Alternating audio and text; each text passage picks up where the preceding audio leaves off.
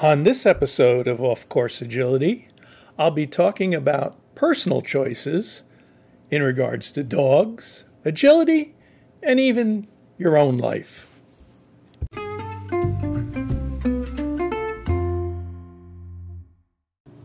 I'm recording this on Saturday, April 29th, which I might get into a bit in a little bit because I shouldn't even be here. But since I'm home, I should be at a trial, but I chose not to be. I made a choice. I'm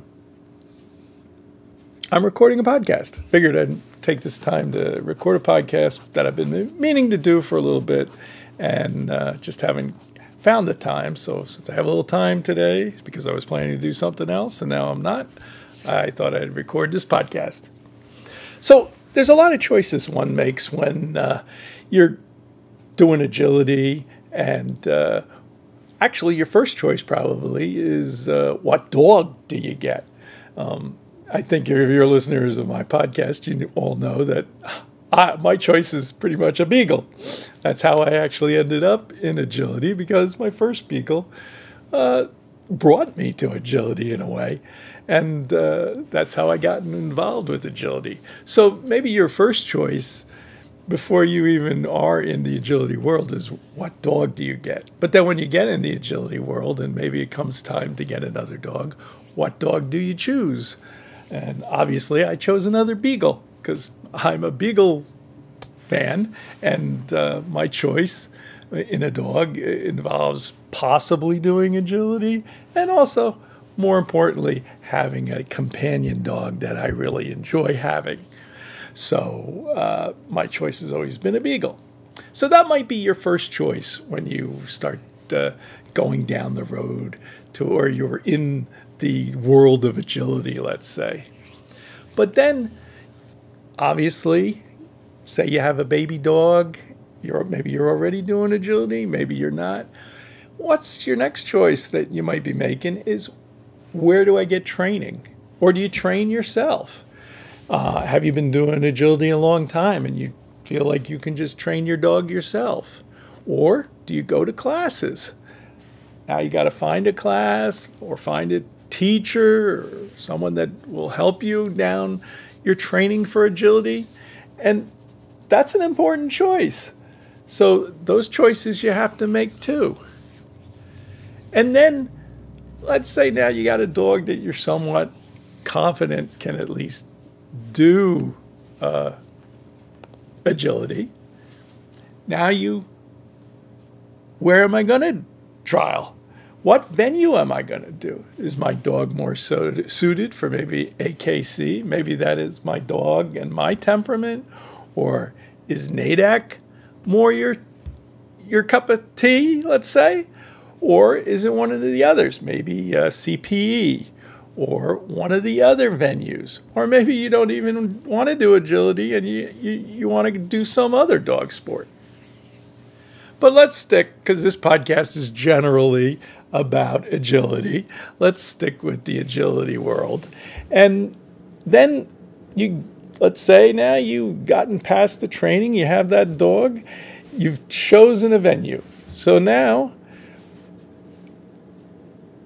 what trials are you going to go to? There's so many decisions.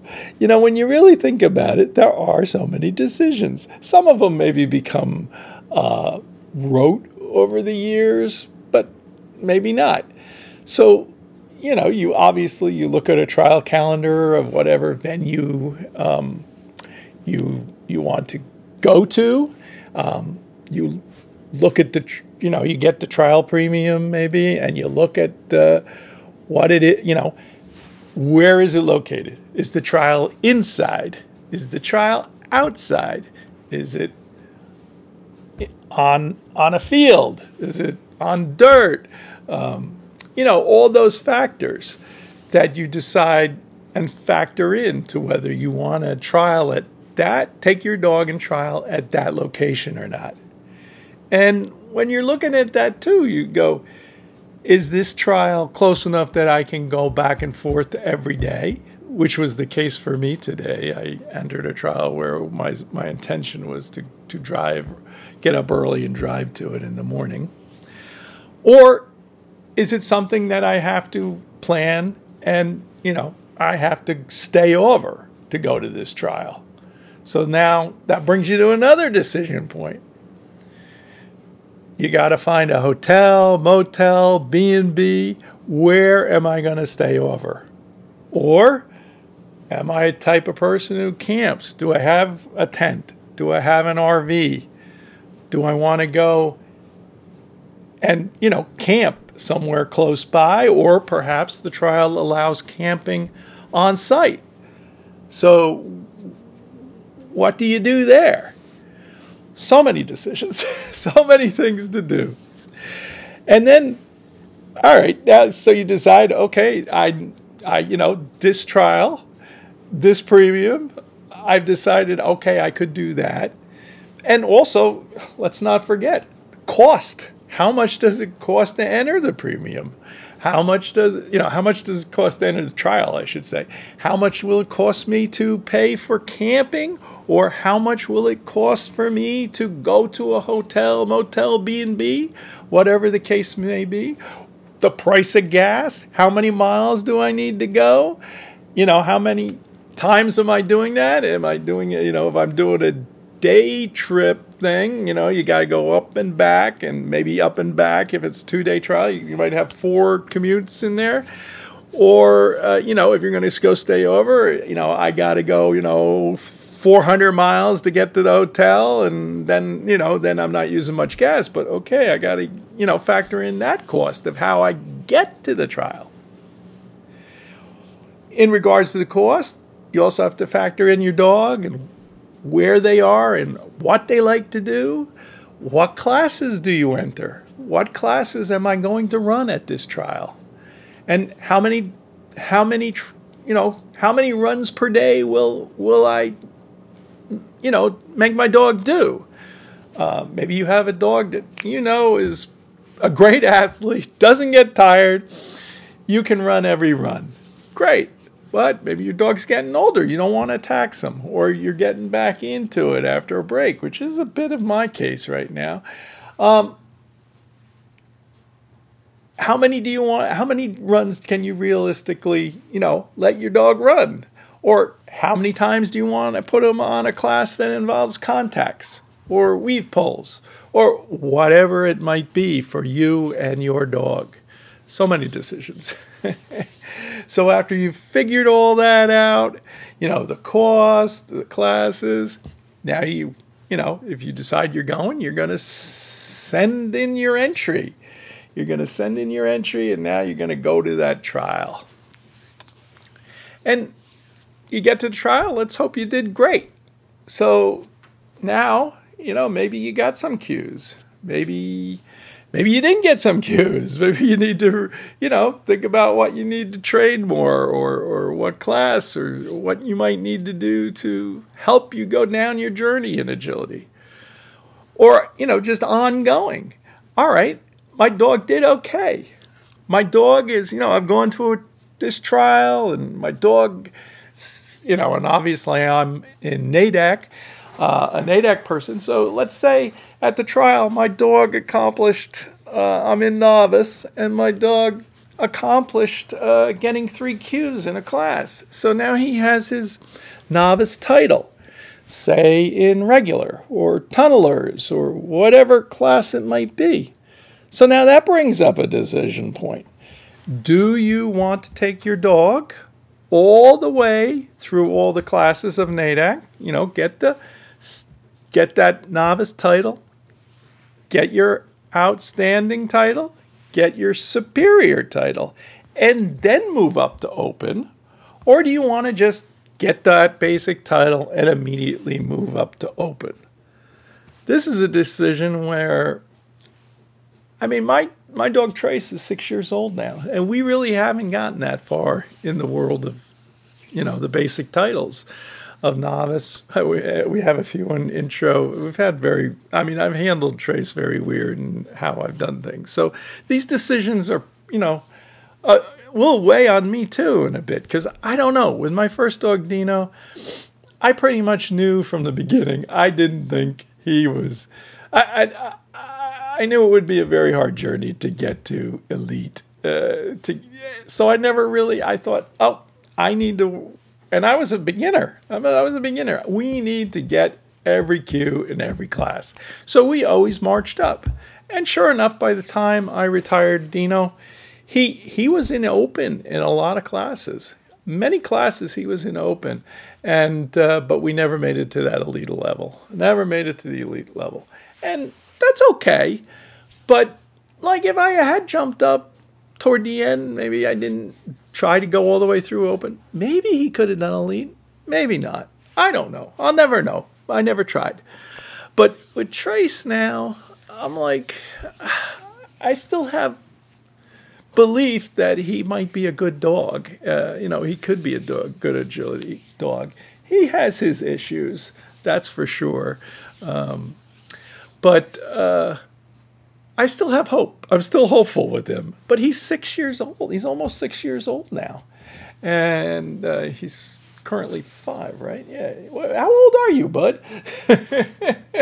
Oh, dogs could talk. Let's see, 17. So, yeah, he will be 6 this year. He's going to turn 6 this year. So, that's getting old. My sister's dog, Belle, she's going to turn 10, but she's done. She's done. She's not doing agility anymore. She just, wore out, I guess. she's still a perfectly great companion dog, which, is what I first said. I get a dog to be a companion dog. And Belle is a great companion. She still is. And she still likes doing her visits to therapy. She likes doing her therapy visits. Just Leanne works and she doesn't get to do that all that much. So anyway, those decisions. Do you move up? You just get your 3 at novice, get your 3 cues at open and move right to elite? I don't know. I haven't done it yet. I haven't even gotten any. I think we might have, I'm not positive, we might have a novice tunneler's cue. But I haven't had to make that decision yet because, as I said, Trace and I have had some issues, and he had a little spat last year where I pretty much stopped doing agility, but he seems to be okay now. I'm hoping, I'm knocking on wood, that he's all right. So anyway, let's say you have a different dog. You don't have the issues I have. After a while, your dog gets all, you're doing open, say, you got a lot of cues. Or you're up at elite, you're in the elite level. Then, do you want to go to championships? There you go, all back through the list of questions I asked before. Can I afford the entry? Can I afford going there? Some years it's toward the east side of the country, and some years it's out in Wyoming, Gillette. It seems like that's a semi-permanent location for the West right now. But, over the years, the championships have varied as to where they go. So who knows where it might be located in any given year. At some point, you go, do I want to go?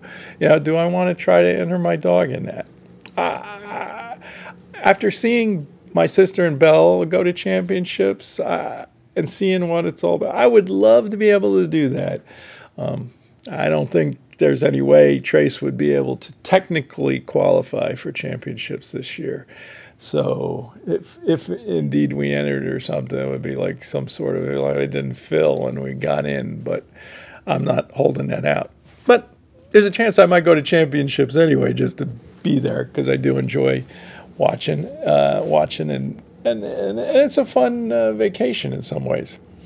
So I'll see. That's a decision down the road. But these are all these decisions you make when you're involved in agility, dog agility. And then at some point, you get to the point of, is my dog still having fun? Is my dog still able to do it? You get back to that. Do I have to start cutting back how many runs I let my dog do? Do I just retire? Do I just retire my dog from agility? That's what happened with Dino. Dino competed. I think he was about think he was about 11 when he stopped. When I retired Nino, he was done, and then we had after I actually stopped doing agility, he then had some physical issues too. Like at one point he blew out his ACL. So, at that point, that's where, some people plan for that because they always have another dog. So some people always have 2 dogs, but that's another decision. Do you, can you really have 2 dogs in your life? My sister, she has Belle and she has her puppy Violet right now. And we'll see if Violet ends up doing agility or not. She's going to be 1 month next, she's going to be 1 year next month, I should say. So we'll see. I mean, we'll see. And those are decisions my sister will make. But, at the end, it becomes rough. Do you do that? And so, those are the decisions that I see that you make in agility. And I think what I'm going to do right now is I'm going to take a quick break. This podcast is going to be a little different than some of my previous ones. I'm going to take a quick break, and then I'll come back and probably do kind of like I normally would do at the end of the podcast. And then I'll come back one more time about personal choices. And because that section some of you may want to listen to and you may not. So let me take a quick break and I'll be right back.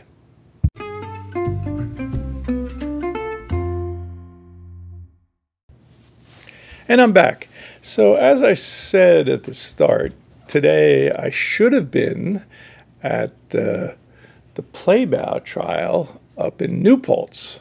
But right now, the weather here in Morristown, which is, it's about an hour and a half south of New Paltz. I don't know what the mileage is. On the East Coast, it's often about how long it takes you to get someplace, as opposed to miles. So right now the temperature is 50 degrees as I record this, and it's drizzly. And when I checked the weather up in New Paltz earlier, actually did not look like it was raining that bad, but it was like it was like in the upper 40s. But the forecast was rain pretty much all day today, like a drizzly rain. And in the way we make choices, I know I don't enjoy being out in the cold in the rain, and I'm not so sure my dog does either. And going to an outside trial in the rain, it's just, it wasn't for me today. So, I ate whatever entry amount of money I sent to enter today. Now, the forecast for tomorrow is possibly warmer, and it may be less likely to be raining in the morning. And however, it's going to be a much worse storm of rain, wind in the afternoon. So it is possible I might try to go to the trial tomorrow. I may not have wiped the whole thing off yet. But anyway, I just wanted to say that because I'd mentioned it earlier and I didn't really say what the deal was. But essentially, it's a miserable day here. But it's not raining as bad as I thought right now, even here in Morristown. So I am hoping, for the sake of everybody that's up in New Paltz, New York today at the Playbow trial, that it's a really good, really good day. That they're able to work through the weather, but it's too cold for me. Too cold and dreary for me. All right. The other thing I wanted to mention, I did go to the Skyline trial with my dog Trace, and we only went one day. We went on a Saturday, and Trace did pretty good. I was really happy with him. Now, that trial is inside. It's in you would say it's a horse barn, but there's no horses up there anymore. So I don't know when the last time a horse went in the the area that the trial's held in. But Trace actually got one tunneler's cue. So that's where I think actually that might have given us our novice tunneler's title. So really he was happy about that. And I'd entered Weavers, I think, and he did well in that. We didn't cue, but he did well. On the one run, he definitely did 2 sets of the 3 in novice, which I was really happy about. And I don't remember all the... I didn't enter that much because I just wanted to run up there and, try and see how it went. So I was supposed to be at a trial today, and tomorrow I might go to Playbow. Then next weekend is the In the Zone trial, which is in South Jersey. And unfortunately, based on what Lisa Schmidt has said, that the fairgrounds down there, the Salem County Fairgrounds, I guess it is, has raised the rates that they charge her to rent the place quite a bit. Inflation is rearing its head everywhere this day. And the camping there, and I will be camping, has gone from what used to be $20. They've raised it to $45. Now, $45 to camp at a fairgrounds, where really the only thing you're hooking up to is electric, that's pretty steep. I mean, it's not steep compared to an actual commercial campground.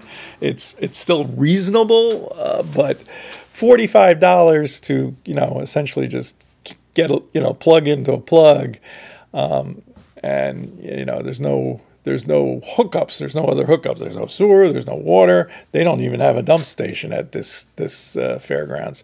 So you're not getting a lot there. For your camping. Really, you just got the bathroom, and the being right there at the site of the trial. So that's good. However, since it is going to be the last In the Zone trial in New Jersey, at least for now, I'm just hoping somehow it will change in the future, but I doubt it. I would like to try to do something for my podcast down there. So I might try to do some man on the street type thing, like interview some people that are there.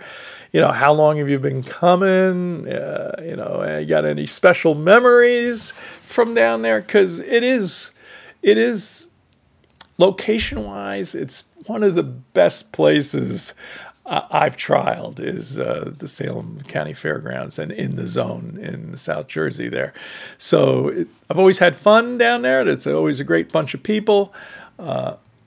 Dino, back when I used to go with him, he did okay. He was never, he was a star in his own right down there, but he wasn't he didn't perform fantastically all the time down there. But he got me a number of cues over the years down in the Zone in South Jersey. So I was happy that. And Bell, and my sister's going to just run Bell in one tunneler's run.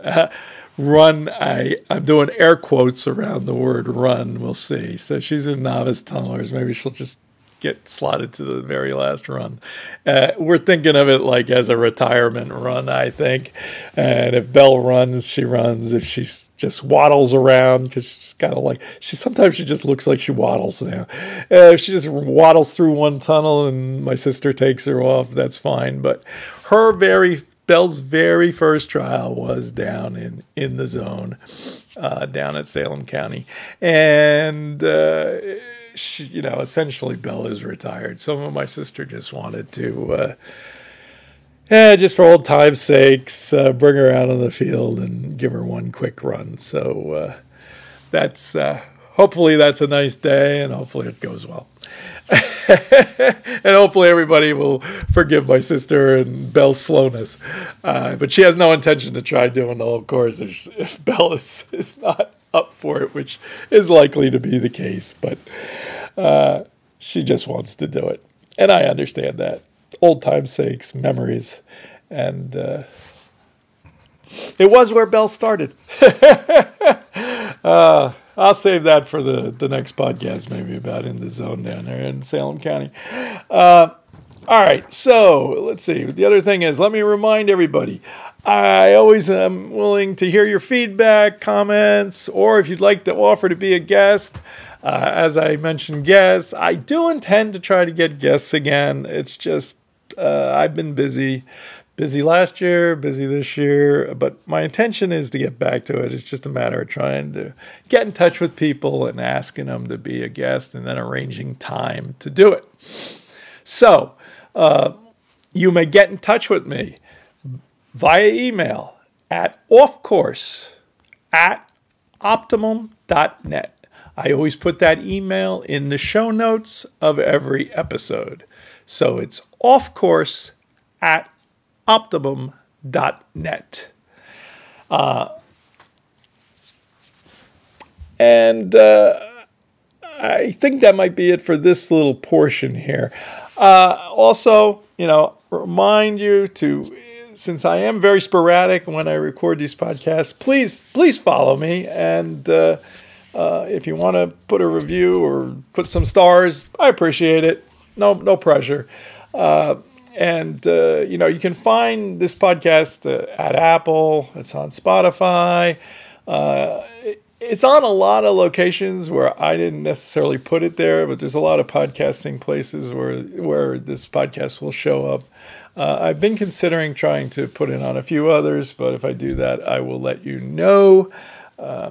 Since I'm not doing a lot of podcasts right now, I haven't really been chasing any more places. Stitcher, too. I don't even know if Stitcher still exists. I was on Stitcher at one point. Anyway, all right, I'm going to take a break. I'm going to go back to my choice theme. But, if you don't want to listen to what my next portion is, feel free to, fast forward or just, mark this episode as played and you can catch me on the next one. So please follow the podcast.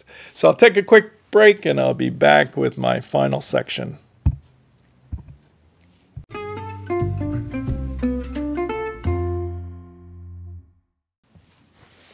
And I'm back. So my final thing about personal choices here is most choices in life they're not necessarily permanent. They're not irreversible. You buy a car, you don't like the car, you sell the car, you get a different car. You buy a house, you don't like your neighbors, you don't like the house for some reason. That's a really expensive purchase. So one would hope that you really want to be in the house when you buy it. But still, not irreversible. You can take that house and put it back on the market and you can move somewhere else. Go to a condo, go to an apartment, whatever. You buy an RV. If you really don't like the RV, you can sell it. You might be taking a big bath because RVs and cars, once you drive them or take them off that lot, they go down pretty drastically in value if you're in normal times and not in the middle of COVID, back when RVs and everything were going. Used cars and used RVs had incredible value. But times are returning to normal. And, those values aren't the same anymore. So, if you make a mistake in life, you can often change it. You can often make a change. Sometimes it's more difficult than others. But you are in charge of your decisions and your life. So, it's up to you what you can do. So that brings me to a personal decision that I made last year. And in some ways, my decision is irreversible. So I'll get to it. Over the years, I've had more than one doctor tell me I should have bariatric surgery because, as I've often said on this, I've often been a little disparaging of myself on this podcast, calling myself a fat white guy or whatever. Well, anyway, last year I decided to at least look into it. So I went for a consult with a bariatric surgeon, which then put me down this whole path of the process, because I thought, maybe the time has come that I got to really do something about my weight. And over the years, I've tried a few things, but I just really have not had much success with losing weight. It's very difficult when you're an overweight person. In some ways, it is a disease. Everyone thinks, oh, you can control it by the amount you eat. And it's true, you can. But it's difficult. And a lot of diets, the recidivism rate or whatever, the going back and gaining the weight back, it's high. Most diets don't necessarily always work. Your weight usually comes back, and sometimes you go even higher. So anyway, I listened to my, personal doctors and got a referral. And so I went to see a surgeon who does bariatric surgery. So when you go down the bariatric surgery route, there's a whole process of things, which I'm going to lay out now in this section, because partly just for me to remember in the future, and if anybody else is ever thinking about it, you'll know what this process is. So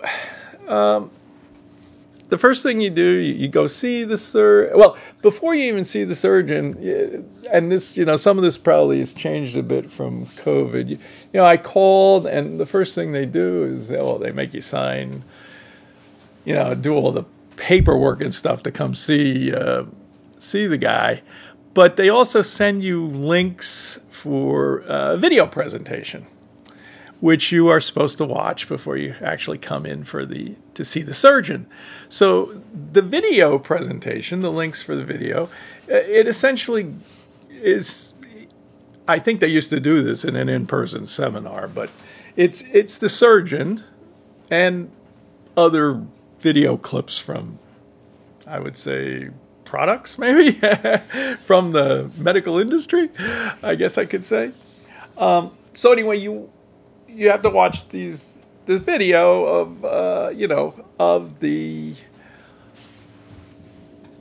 options and the risks and the complications of various types of bariatric surgery.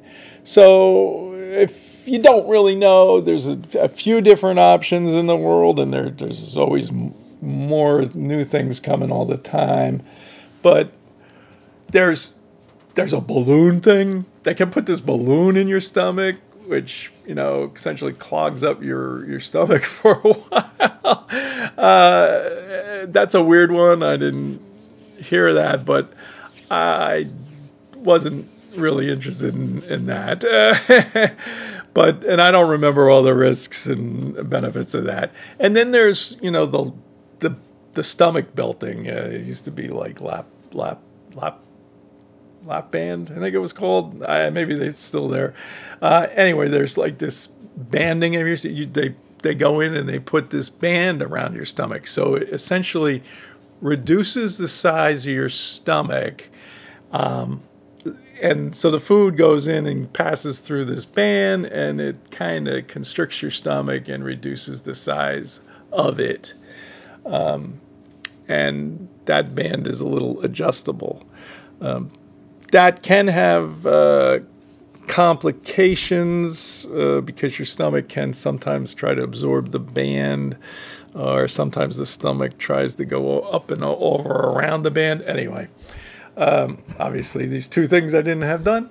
Then the third thing they present in the video is called a gastric sleevectomy, I think it's called.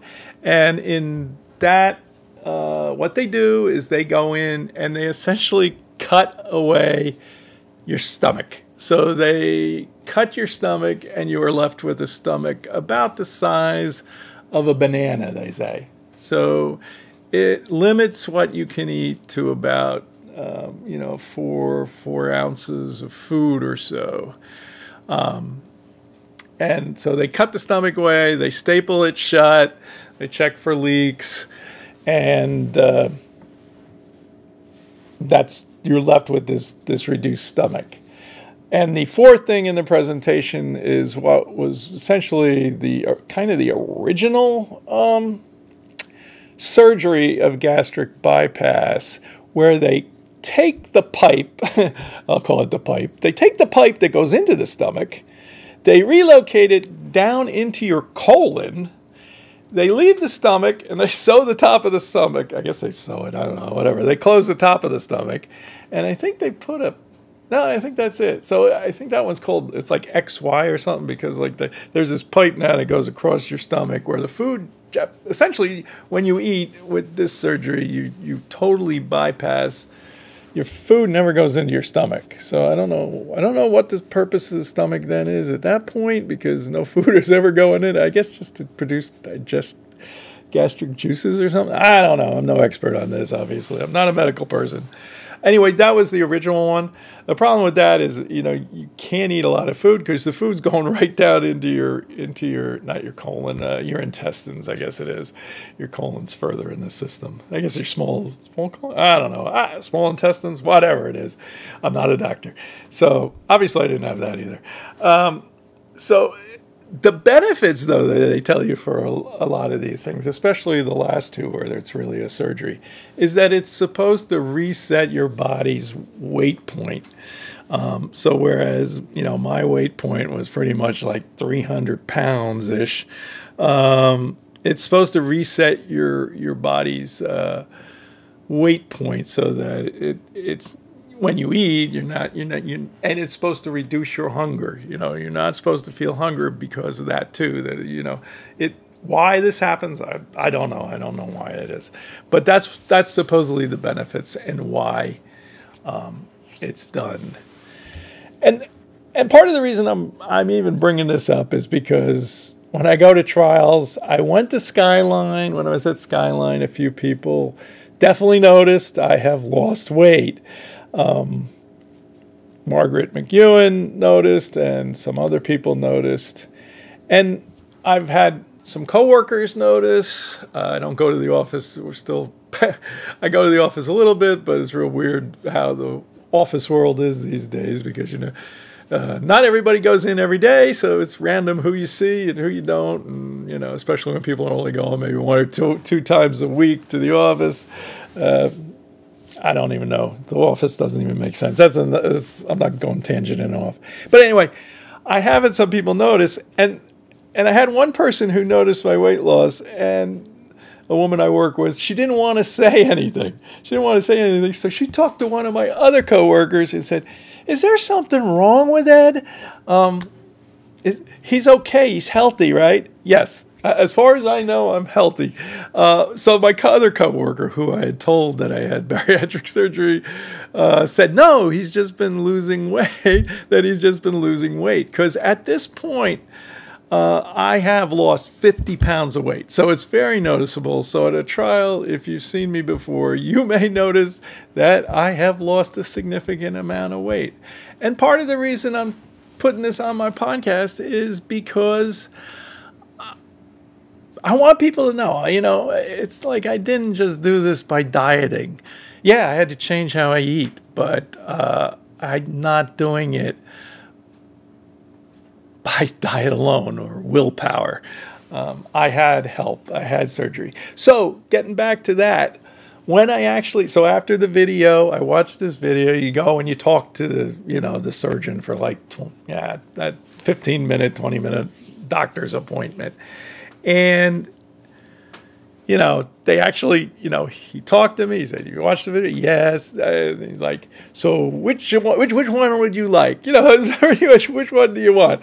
And I was saying, and the doctor who referred me pretty much told me I should have the gastric sleeve. So I told him I want the gastric sleeve. He said, "Yes, I think that would be the best choice for you." He told me, I didn't ask a ton of questions, but I think I did ask something. He said I'd probably lose 70 pounds. Well, I've lost 50. I'm certainly hoping to lose more than 70, but I'm happy that I've lost 50. So, and if I lose 70, I'll be really happy. If I could lose 80 or 90, I'll be even more happy. But my weight loss has definitely slowed. I'll get into that. But I'm still losing weight. So, all right, so you see the surgeon, and then because you're having surgery and this one is a little involved, they want you to stay one night in the hospital. So you have to have an overnight stay. So they actually scheduled my surgery. This all happened, the consult and all. I did this probably around July of last year, July of 2022 or so, I think. And they scheduled me. And, they asked me, I mean, it was, and me too. But essentially, my surgery was scheduled right before Thanksgiving. So I totally ruined my holidays last year because I got rid of my ability to eat anything, especially at Thanksgiving. But going along with this process, so we scheduled the surgery for November. I think it was like the Tuesday before Thanksgiving. But then you still have to do a bunch of other things to actually be able to have the surgery. So the one thing you have to do is you need to have a psychological consult. So I had to go see a psychologist, and the psychologist asked me a lot of questions, asking about depression, asking about how I've dealt with food over the years. Do I eat for boredom? Do I have people that would support me? And I said, I'm a single guy, but my sister will support me. Do you have people who might try to sabotage you or not help you? And I was like, no, that's not a problem. So anyway, so I can't remember all the questions I was asked, but, and that was like an hour about. I talked to the psychologist, and she asked a bunch of questions. And she was something. She just kept typing everything down. It's like a bit unnerving because personally I'd never seen a psychologist before.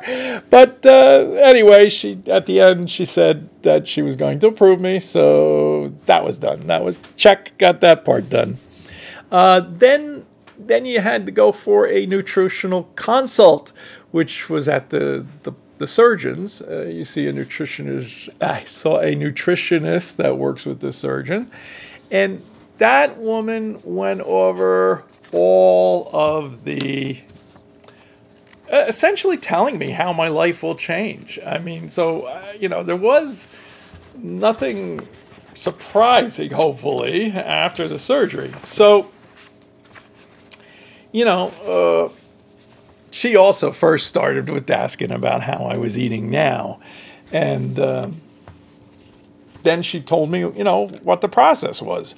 So immediately after the surgery, once they remove part of your stomach, you're on essentially a liquid diet for a few days.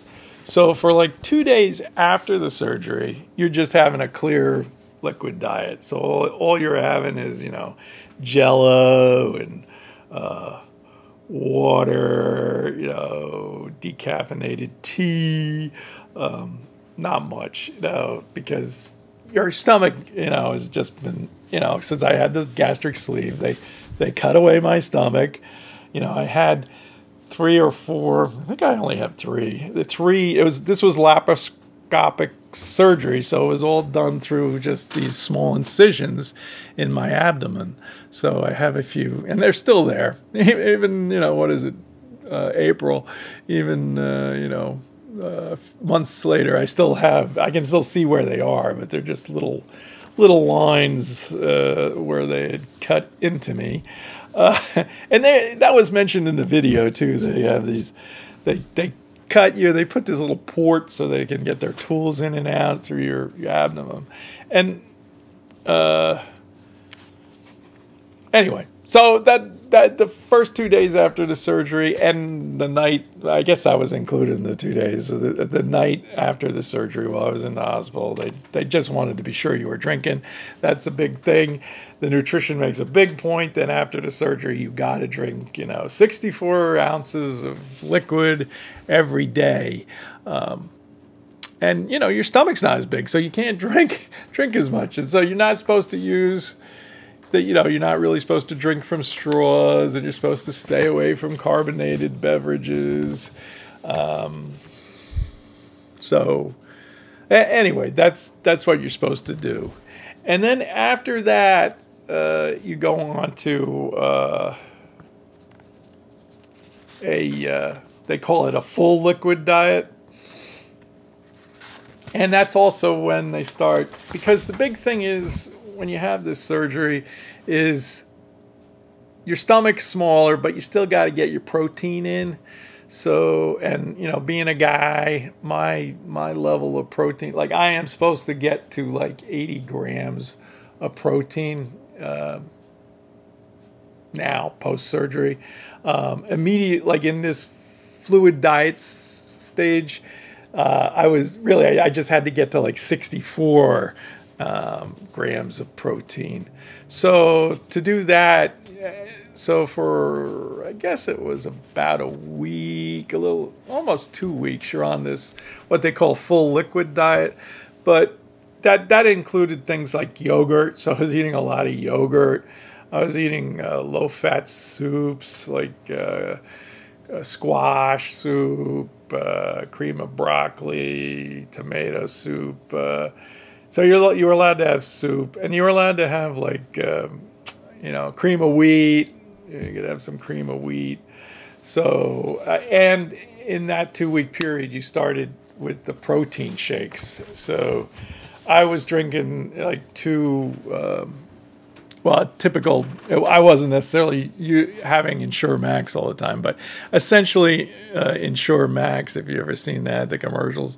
So it's a protein drink that each one gives you like 30 grams of protein. So if you have 2 protein drinks or shakes, whatever you want to call them, you're up to 64 grams of protein in the day.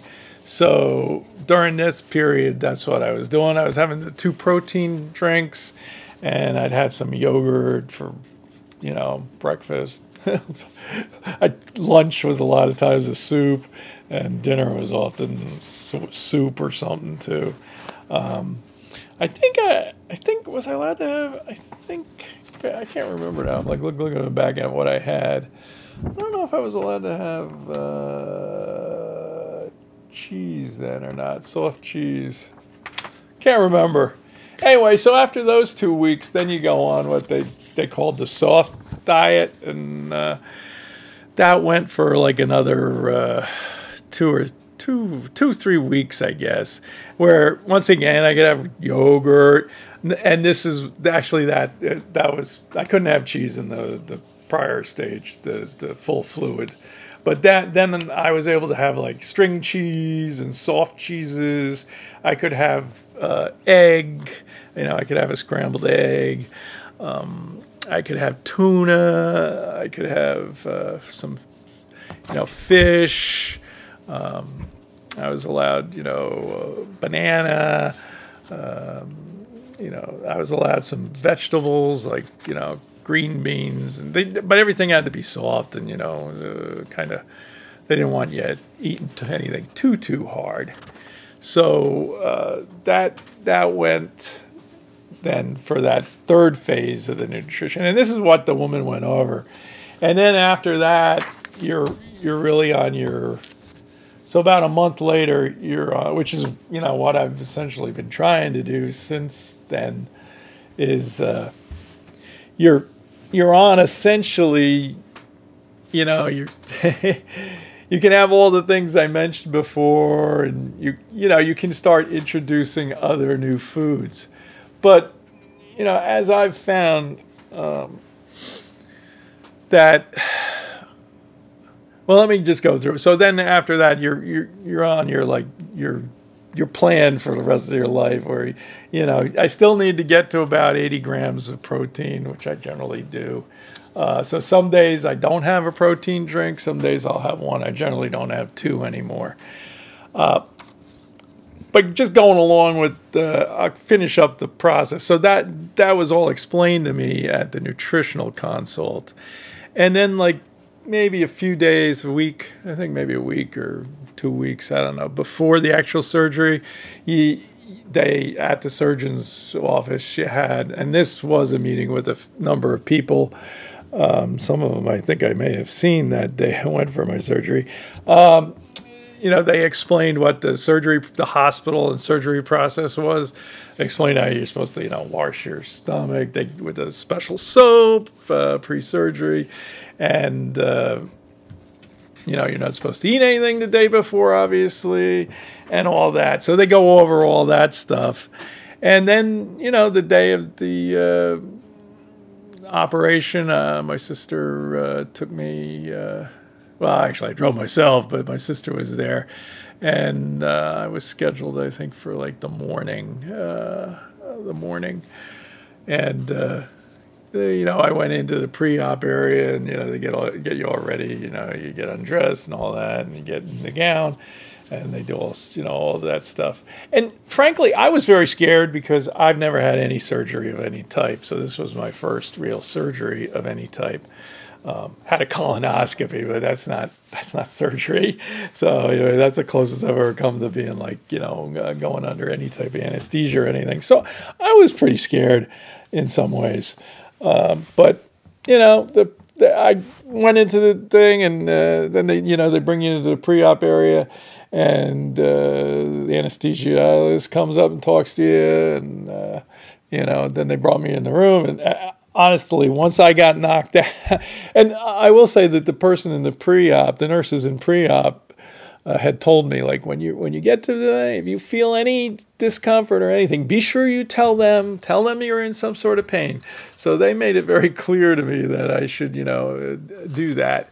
And then I got in there. They knocked me out for the surgery. Frankly, I don't, I remember him saying he was giving me something. Next thing I know, I'm in recovery, waking up, and I felt relatively okay. I did feel some discomfort. So when I woke up, the nurse was immediately on me, and she's asking me if I was like, how I was feeling. She's taking my vitals and stuff.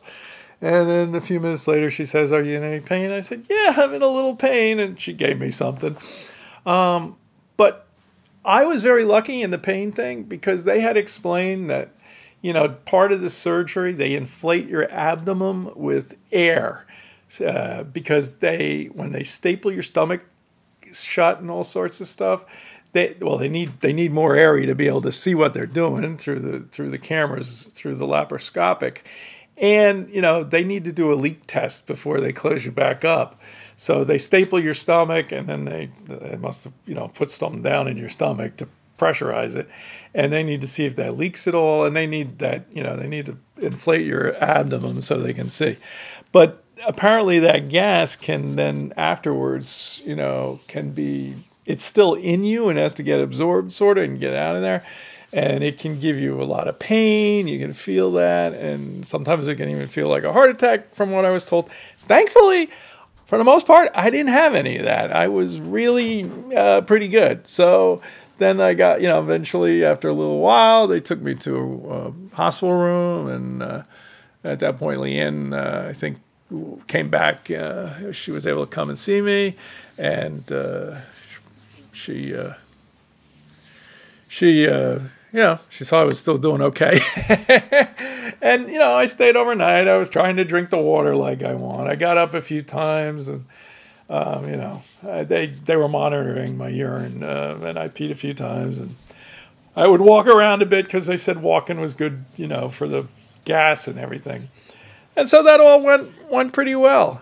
And now, let's see, December, January, February, March, April, five months later, I'm, down 50 pounds plus. I weigh myself almost every day or so, but I'm variable. But like immediately after the surgery, like in January and February, I was dropping weight like crazy. It was, and remember, I wasn't eating a lot. I was for a while, I was on a liquid diet, then I was just on this, soft food diet, the full liquid diet, the soft food. So I wasn't eating as much. I got to admit, I have not felt like hungry. That doesn't mean I can't eat, and I still don't sometimes eat incorrectly. I may have lied to that psychologist about eating out of boredom. So I think maybe I do that sometimes, but I'm aware of it at least. But I'm still losing weight, and I'm aware of that. So, and I'm still driven. I want to lose weight. So I'm still trying to follow, the advice of the long-term diet, which, long-term, you're supposed to stay away from fried foods. You're not supposed to eat a lot of carbs. And what I've also found, and remember, my stomach is much smaller. So I am still learning. I used to be able to go to a buffet, which I probably never do again, because I just can't eat much. I can't eat much. I've got to eat very slowly, which is also something they tell you at the nutritional consult before. You have to eat your food slowly. You can only eat about 4 ounces. You need to stay away from greasy stuff. So, and if you don't, the repercussions is I'll get like agita. I'll sometimes have agita. Sometimes I feel my mouth starting to get saliva, like saliva build up in my mouth, which I try to spit out, because if I don't do that, at that point I know I'm in danger. Because if I feel that saliva happen in my mouth, then there's a chance I'm going to throw up, which has happened some. It doesn't happen all the time. It's happening less and less, thankfully. But if you eat too much or you eat too fast, one of the things your stomach can do is you can regurgitate it back out. So I'm still learning to live with this stomach. And as I said at the beginning, this choice of what I had done to me is irreversible. You can't put your stomach back in. So I'm never going to be able to eat at a buffet. Thanksgiving dinner, when I was, I would eat my giant plate of turkey and stuffing and mashed potatoes and green beans. Well, I've experienced that for a good many years of my life, but I won't be experiencing that anymore because I can't. I can have a little turkey. Maybe I could have a little forkful of stuffing and maybe just a piece of mashed potatoes, but maybe but the better choice would be some green beans or carrots or something, because I just can't eat that much. And another one and I have these rules, not rules or guidelines I should follow. Like, in general, you want to eat, like, if I'm having fish and I have some veggies, I want to eat the fish or the meat or whatever. I want to eat that first, and then eat some veggies if I still feel like I have room in my stomach. So, because it's important to get your protein in. But at this point, I'm super happy about the weight loss. I'm still concerned, but I made this choice. I got to live with it. But I'm super happy I've lost the weight. For right now, I did get off my blood pressure meds because of this, so that's a good thing. And I hope that in the end it'll let me live longer and be able to do, more things with Trace and enjoy agility and everything even longer. So that's why I did it. And I think that probably about wraps it up on this. So if you're still with me listening, I thank you. And part of the reason I did this, as I said somewhere along the spiel, is that you may see me at an agility trial, and if you know Ed Peters from, prior years, you may notice I am significantly, less. I have 50 pounds less that I'm carrying around now. So, you can say, hey, you look good. I'm not sick. I chose this, but I also didn't do it without help. I had surgery. Those 50 pounds are because my stomach is different, and I can't eat the way I used to. And some of that is a concern, and some of it's not. The other thing is, you're not supposed to have carbonation. So, I have not had alcohol since before, which is another good thing in some ways. I have not had alcohol since, sometime before November. And I used to occasionally like I'm going to be going to some baseball games this year. And that was the one thing, I used to like having my beer and maybe my hot dog or something at the game. But now I'm not going to be able to do that. I might be able to have the hot dog. Hot dogs are a little dicey because they're not the best choice. But I might be able to have like a pulled pork sandwich. But at that point, I'm going to be full. Like, I can't have any French fries, you know. And the beer with the carbonation, I don't know. I've not been doing carbonation. So just probably going to be drinking the water. Or maybe a hard drink. Anyway, I'm happy that I've done it. I'm really happy that I've lost this weight. And so that part of it, I can't complain.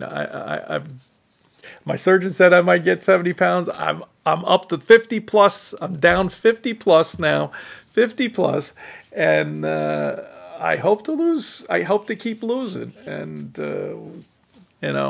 I know that when I graduated high school, when I first went to college, I know what I weighed then, and that would still be a good 20, 30, say 30, about 30 pounds more, 20, 30 pounds more. But 20 more pounds off of where I am now is about the 70 that my surgeon thought.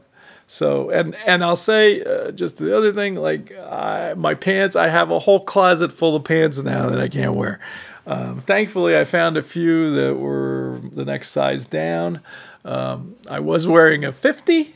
I have a few pair of 48s, but frankly, I'm wondering if I might be able to get into a 46 now. So we'll see. We'll see. I'll have to go shop for. I'm gonna have to shop for some new jeans because I'm gonna run out.